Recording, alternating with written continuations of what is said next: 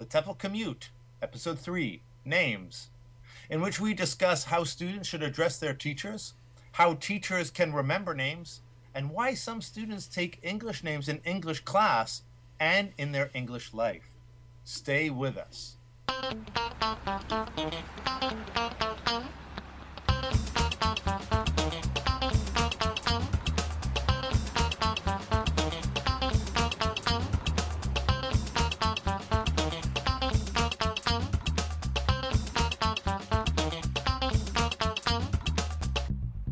You're listening to the TEFL Commute podcast.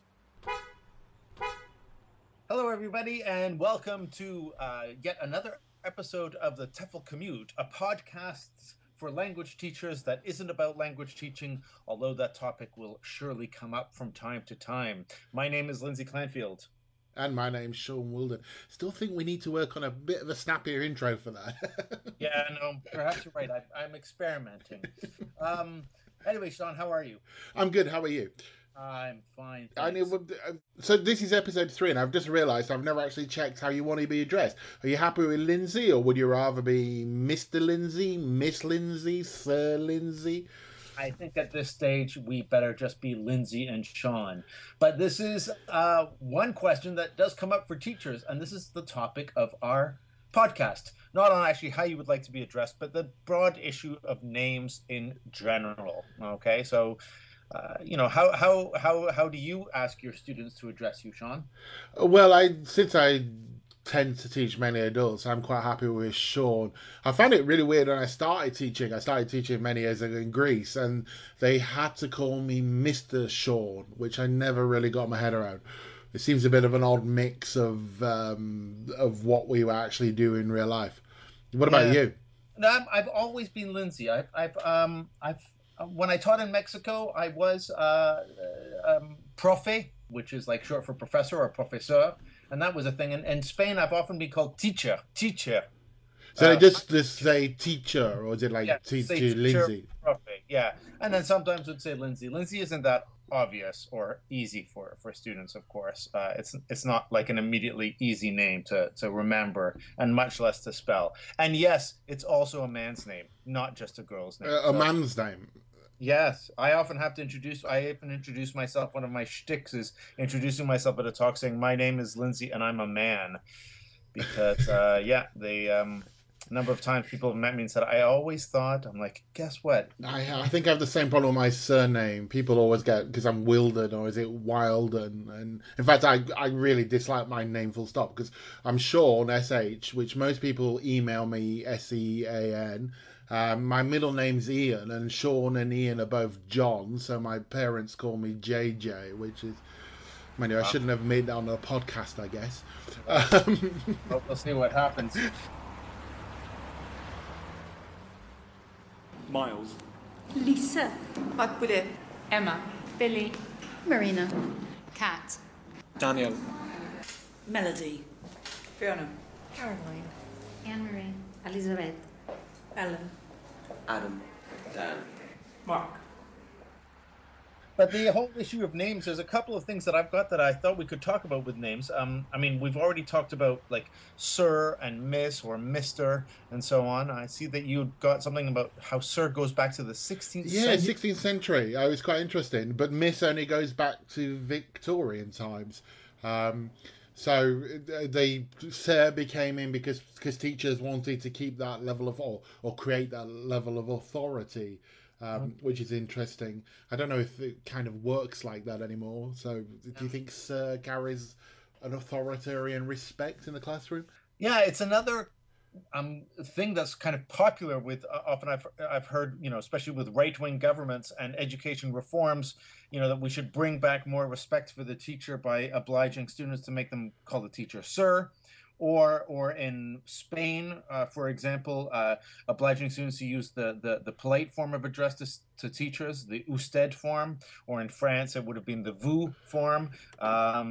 So this is a kind of thing encouraging students to be much more informal with the teacher, much more formal with the teachers, and bringing back Sir seems to be a thing. Whereas, it seems to be, looking through the British press, it seemed to be quite an issue last year. In fact, I think one of the papers, the Telegraph, did a poll and 12,000 people voted, but 87% of them said they shouldn't use the first name. It should be Sir. I guess it's kind of, Sir in itself is okay. I guess the idea of Miss is kind of discriminating, and perhaps, there's no female equivalent of the same value. No, isn't there Ms.? I remember there was a while when it went, but there was Mrs. or Miss or Madam, but Madam seems, or Ma'am, seems kind of old fashioned. But Ms. seemed to be the thing that we were saying in North America when you didn't know if the person was married or not, and it was a formal address. I was reading that I think women. Let me quote: "It's a depressing example of how women are given low status, and men, no matter how young or new they are in the job, are given high status." Maybe it's something our listeners can pick up with on the blog and let us know what happens, what they think. Let's talk about students' names now. I mean, let's talk about one of the main issues for me, and I think for lots of teachers, is how you remember names. And I don't know if with age I'm getting worse, but I'm finding it harder and harder to remember names. And it's quite an amazing thing. I mean, if you take a teacher's average workload of, let's say, 5 or 6 classes, different classes that they have per week, or I don't know, maybe more. But let's start with 6 classes and put an average of 18 or 20 students per class. That's like 100. That's over 100 names. That's over 100 names that you have to learn every year, and you have to learn probably quite quickly. Are you good with names, Shaun? I think like you, I used to be, but these days. I kind of tend to forget the name. I remember the face, so I know they're my student, but not quite sure what they're called. Yeah. What about do you have any? We've collected some tricks here that teachers use to remember names, or things that other teachers have done that we found online, and things that maybe we have done. Yeah, for me, the most effective was always making kind of a little diagram of the table and then writing the student's name in. It tends to be that, in my context, the students sat in the same place each week, so it was relatively easy to do. Yeah, that's true. That's one of the things that I find as well at the beginning of a course is I like to let them sit in their same seats and not move them around all the time in a kind of communicative fashion, because otherwise I totally forget their names. I have to confess, I never move my students around. I used to preach it all the time as a trainer, but I'm too lazy. Yeah. And it's also, you get resistance from them. That's another.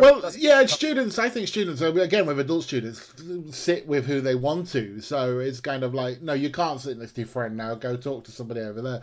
And it kind of creates a resistance. Anyway, that's probably another topic. But I kind of wrote down like the name and... seating plan. Yeah, that's it, seating plan.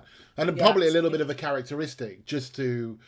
remember that it's like that person's got blonde hair or something like that. So how does that help you remember the name? So when they are sat down in the next lesson, I can check it's the right person. Oh, I see. Okay, yeah. I suppose, I mean, the other thing is I find to help me remember, I've got to keep using the name over and over again. So I've got to, I will remember if I keep making sure that I say their name. So I'm trying to, when I can't remember a name and I get it from them, I'll try to say it as many times as I can in the class. Sort of. Asking. So is this kind of every time you have addressed a student, you make sure you use their name, or? I try to. That's how I would remember them, definitely. Or a kind of like a internal monologue. As your students are working, you're in your head saying the names over and over, which I've seen as a technique that some people use. I think there's another good trick that I learned from a friend of mine who was a school director of a high school, principal of a high school, and he used to have this trick of remembering name or asking people their name. So he'd say, "What's your name?" And they would say, for example, Shaun, and he'd say, "I know it's Shaun. I mean your last name." Now that would. Or if they said something like Wilden, he'd be like, "I know it's Wilden. I mean your first name, boy." I like that trick, and I've used it a couple of times. But the problem is when someone answers their full name, like if I say, "So what's your name?" and you give me the full name, it's like John Smith, and you've got nowhere to go. Yeah, like thank you. Or I suppose you could say, "I knew it was John. It was the last name I was struggling with."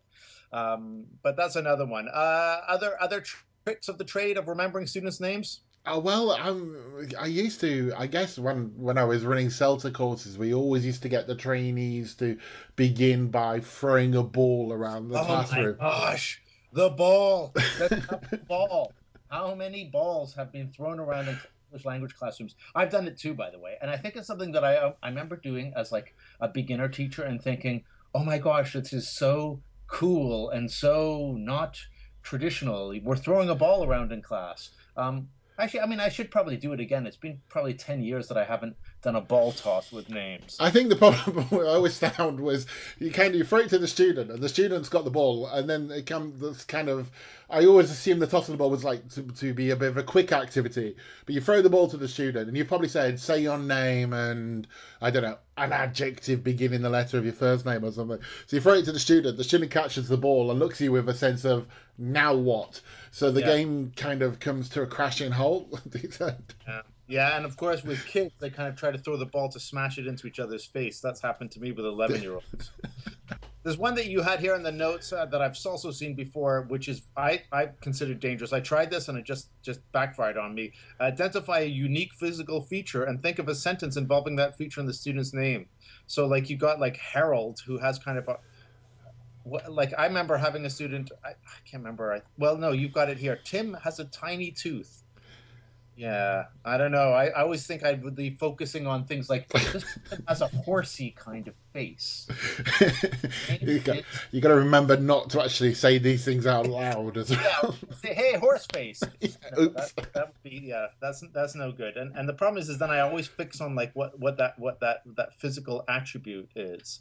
So yeah, although they do say rhymes aids your auditory and visual memory and all that kind of stuff. I still think the best one is just to use the names as much as possible. I think so. Yeah, I think using them and making sure they use them when they speak to you in the first few lessons and vice versa helps. There's certainly a lot of activities online that people could try out and have a look at it. We'll include some of the best ones in the links in the show notes. Yeah, absolutely.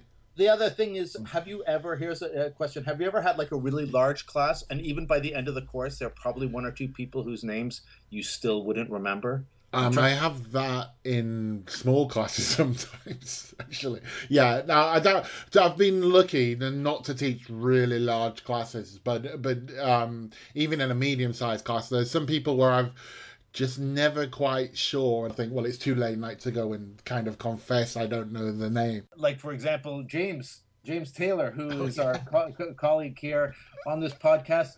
For the first episode, before and after the first episode, I insisted on calling him Ian. Yeah, we don't call him James anymore. We've changed his name just to make it easier for you. I think it's also because I know an Ian James. And so for some reason, I just, it was always just coming out Ian. I wrote it in emails and everything. And finally, I think after a couple of weeks, he's like, it's not, or you said, it's why do you keep calling him Ian? And so I think I'm probably doing this to some poor students as well. I'm calling someone Carlos when it's something completely different, and they just they're too kind not to say teacher. Yeah. Okay, what we'd like to do now is a little teacher test. At the beginning of the episode, you heard a series of names. We're going to play those names again for you now once. I want to see how many names you can remember by the end of the episode when we'll play it a third and final time. Ready? Here goes. Miles. Lisa. Akbule. Emma. Billy. Marina. Kat. Daniel. Melody. Fiona. Caroline. Anne-Marie. Elizabeth. Ellen. Adam. Dan. Mark. And now it's time to add a new name to TEFL Commute. Here's Ceri Jones with her first Ceri's Corner.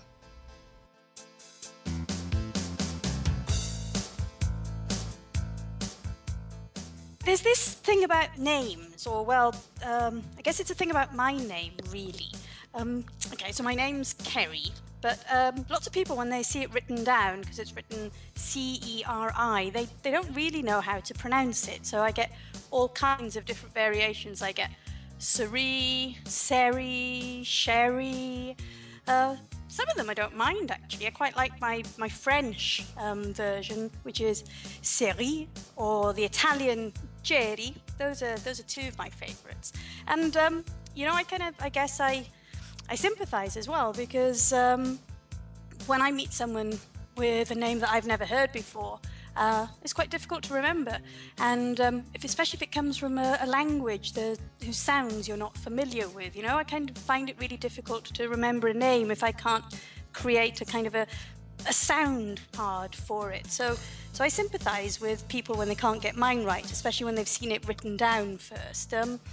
So when I'm in class with students, it's pretty simple. We've got plenty of time to work with names, and I always write it down and get my red pen out, mark out that hard C so they get it as Ceri, and give them the whole little spiel story about how it's Welsh, and English-speaking people usually don't know how to pronounce it either. And that gives me time then to ask the students, of course, to, pronounce their names and tell me about their names and tell me their pet hates of how maybe I may be mispronouncing their names too.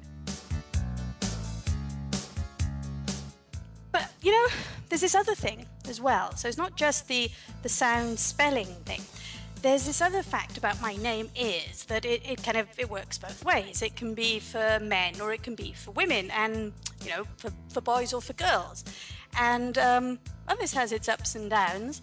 So, for example, if I Google my name, it's a thing, isn't it? Do you do that? Do you Google your name? So I put in Ceri Jones in Google, and the first page of the search is all men. Either international rugby players called Ceri Jones. There's a famous photographer. There's a fly fisher. I'm not sure if that's the right term, fly fisher. But there are no women on that first page, so I have to actually get into the second page to find any female Ceri Joneses. And that kind of harks back as well to in school. In secondary school at one point. Ceri's actually a really common name in Wales. So in one of my classes in secondary school, there were three of us. There were three Ceris, and then not only were there three Ceris, of course, Jones is also the most common name in Wales. So there were three Ceri Joneses.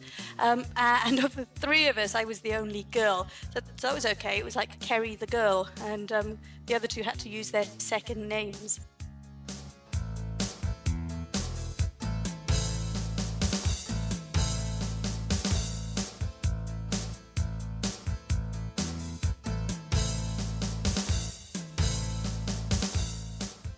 But there's this idea of kind of Ceri being is Ceri a man, is Ceri a woman? It often causes confusion in emails or letters, and one of my favourite confusions was when I booked in to stay in a hotel in London. It was kind of this little quaint bed and breakfast type place, but they had this little gimmick, and it was a visiting card that they created, like these little special visiting cards for all of their guests, and they were kind of, harking back to the days of Jane Austen, when families would move down to London for the season, and they'd be in residence, and they'd send out these little visiting cards so that people would know that they were at home and could be visited. And so I had this little kind of, 18th century card written out for me, and of course it said, Mr. Ceri Jones is in residence. So I really liked that, and I've still got it in my wallet. Thank you, Ceri. And I thought I had issues with my name. Ceri will be back in a future episode with another Ceri's Corner.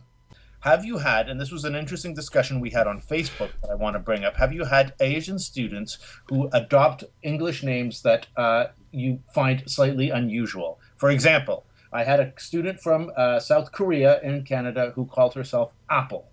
And when I asked her, it wasn't her real name. She had a Korean name, but she didn't want me to use the Korean name. She just wanted Apple. You had any examples of this? Yeah, the first time I think I ever taught in a British summer school, there were a number of Taiwanese students, and they had names like Lucky and Wednesday. And you think, And actually, I was quite young, and it didn't even occur to me that they weren't the real names. It kind of cottoned on a few weeks later. They just liked the sound of the English word and decided to use that.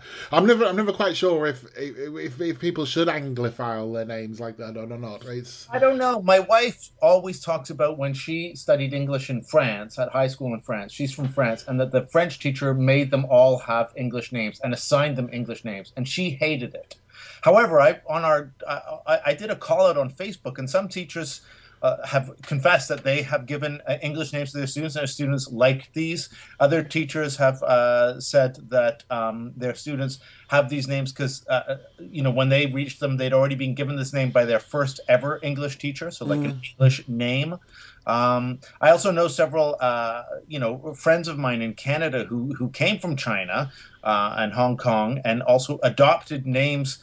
Partly, and I was trying to get to the reason for this, and they what I seemed to get from all these people that were answering me was that it was often to either make it easier for the others to kind of remember your name or say your name. Sometimes it was just because they thought it was cool to have like an English name if they were going to be operating in English.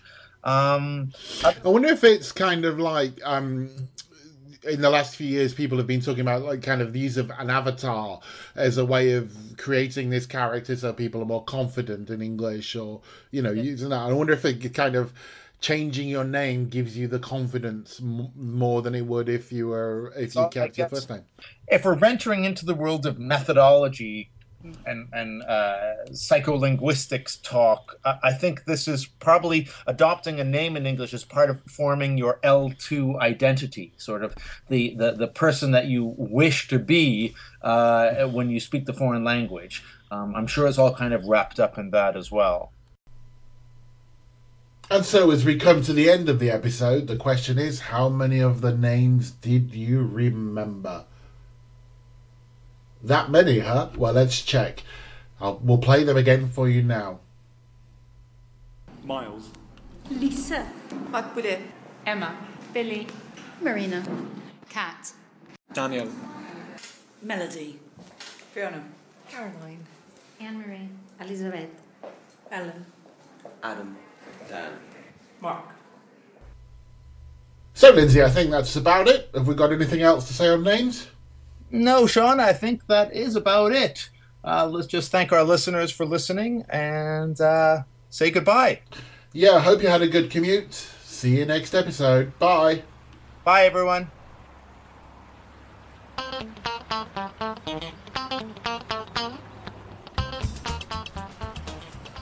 As your commute is coming to an end, here's an idea for you to take into class. Use the students' names as a way of revising a recent topic in class. So, for example, if you recently covered the topic of food, students think of a food beginning with a letter of their name. If it was adjectives, they think of an adjective beginning with the letter, and so on. Get the students to sit in a circle. Someone starts by saying their name and a word that begins with the same letter as the first letter in their name, i.e. Chris, cucumber. The next person in the circle would say Chris, cucumber, and then add their own name and word. This carries on all the way around the group. If you want to make it competitive, students are knocked out of the game if they forget any of the foods. Should the circle get back to the beginning, students add another word. For example, Chris, cucumber, and cauliflower. Keep going until only one student is left. You can find the instructions for this activity at our website, www.teflcommute.com. You've been listening to The TEFL Commute, an original podcast produced and presented by Lindsay Clanfield, Shaun Wilden and James Taylor. Don't miss out on any episodes by subscribing to us on iTunes and by visiting us at www.teflcommute.com.